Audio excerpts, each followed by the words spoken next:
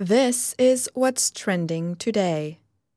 The opening weekend of the animated film Incredibles 2 was incredible.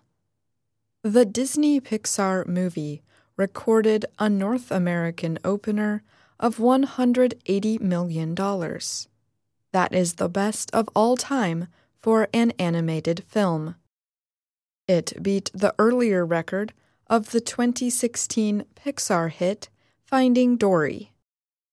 Internationally, Incredibles 2 collected another $51.5 million, bringing its worldwide total to $231.5 million. The first Incredibles film came out in 2004. It was a major success among moviegoers and film critics. Excitement for the sequel has been strong. Film business expert Paul Dergarbardian said the film shows the drawing power of the superhero genre, whether in the live-action or animated kind. Disney's head of distribution, Kathleen Taff, credits the huge opening weekend to the long wait for another Incredibles film. Incredibles 2 picks up directly following the events of the earlier film.